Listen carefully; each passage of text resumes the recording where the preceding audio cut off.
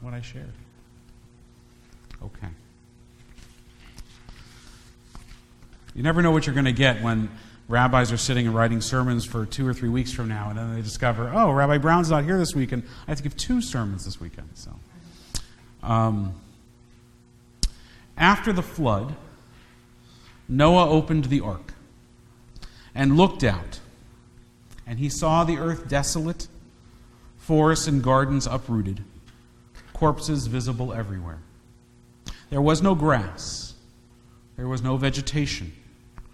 The world was a wasteland. In pain and dismay, he cried out to God. Sovereign of all creation, he said, in 6 days you made the earth and all that grows in it. It was like a garden, like a table prepared for a feast. And now, God, you yourself have brought the work of your hands to naught, uprooting all that you had planted, tearing down all that you had built. Why did you not show compassion for your creatures, God? Why? Noah asked.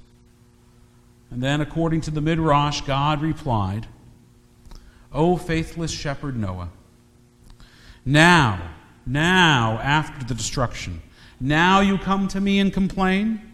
But when I said to you, make for me an ark for yourself, for I am going to flood the earth to destroy all flesh, you did not plead for your neighbors. How differently Abraham will act. He will pray on behalf of the people of Sodom and Gomorrah. And Moses, Noah, Moses, when his people anger me with their calf of gold, Moses will offer his life in place of theirs. But you, Noah, when you saw that judgment was about to strike the world, you, Noah, thought only of yourself, only of your household, while all else perished by fire and water and flood. And then Noah understood that he had sinned.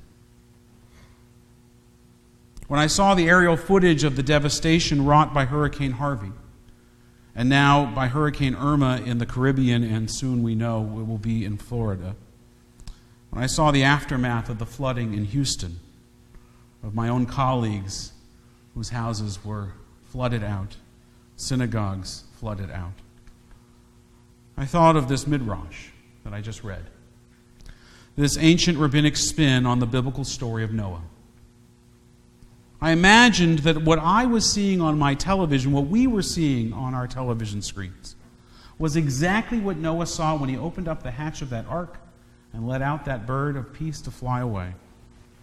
When he looked out from that ark, after the rainstorm stopped and the flood waters began to recede, that is what he saw, what we saw. And so as I begin to hear the tales of heroic efforts of ordinary citizens, of flotillas of private boats, and armies of civilians linked hand in hand to pull people from the rushing waters, did you see those images? As I saw public officials who did not abrogate their responsibilities as they had in the past, in the interest of politics or party, but instead listened to science, listened to the experts, and offered calm and reasoned instructions. When I saw all of that and heard all of that, I realized why Noah is not the archetype for a Jewish hero, and why Abraham and Moses are. There is no arguing that we have been beaten down this year, not only by firestorms and hurricanes and drought and war and famine and earthquakes. We've been knocked off our feet by the people in the news as much as the events themselves. It has been hard to find a hero this year, someone to look up to when everyone is putting each other down. Our politics have become a blood sport.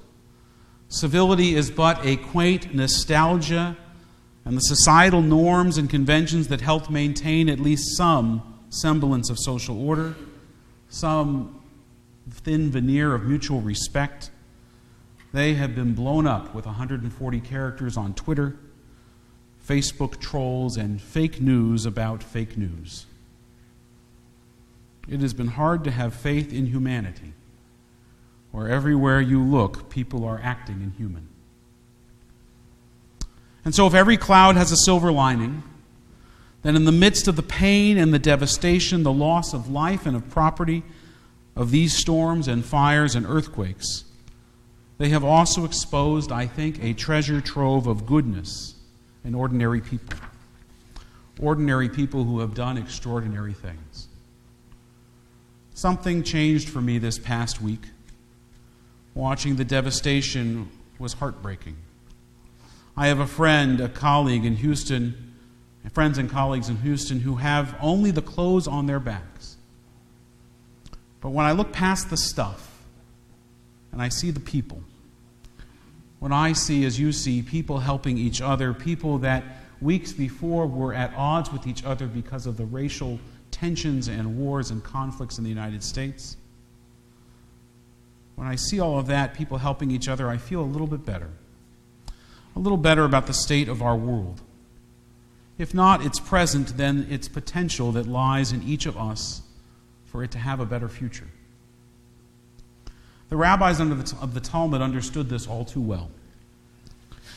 That was why they declared quite prophetically that whoever destroys a single life, it is as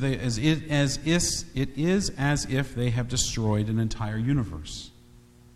And they say also, and we sometimes miss this second part, whoever saves a life, it is as though they have saved the entire world. We spend a lot of energy focusing on that first part, the destroying and the taking of life. And yet the second part is where godliness lives. The second part is where holiness lives. The second part is where sacred is.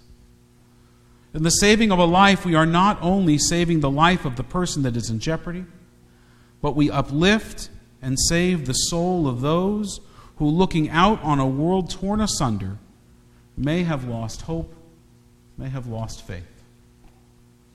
In the Talmud, Rabbi Judah taught the following: 10 strong things have been created in the world. A mountain is hard, but iron cleaves it. Iron is hard, but fire softens it. Fire is strong, but water quenches it. Water is strong, but clouds bear it. Clouds are strong, but wind scatters them. Wind is strong, but a body bears it. A body is strong, but fear crushes it. Fear is strong, but wine banishes it. Wine is strong, but sleep works it off.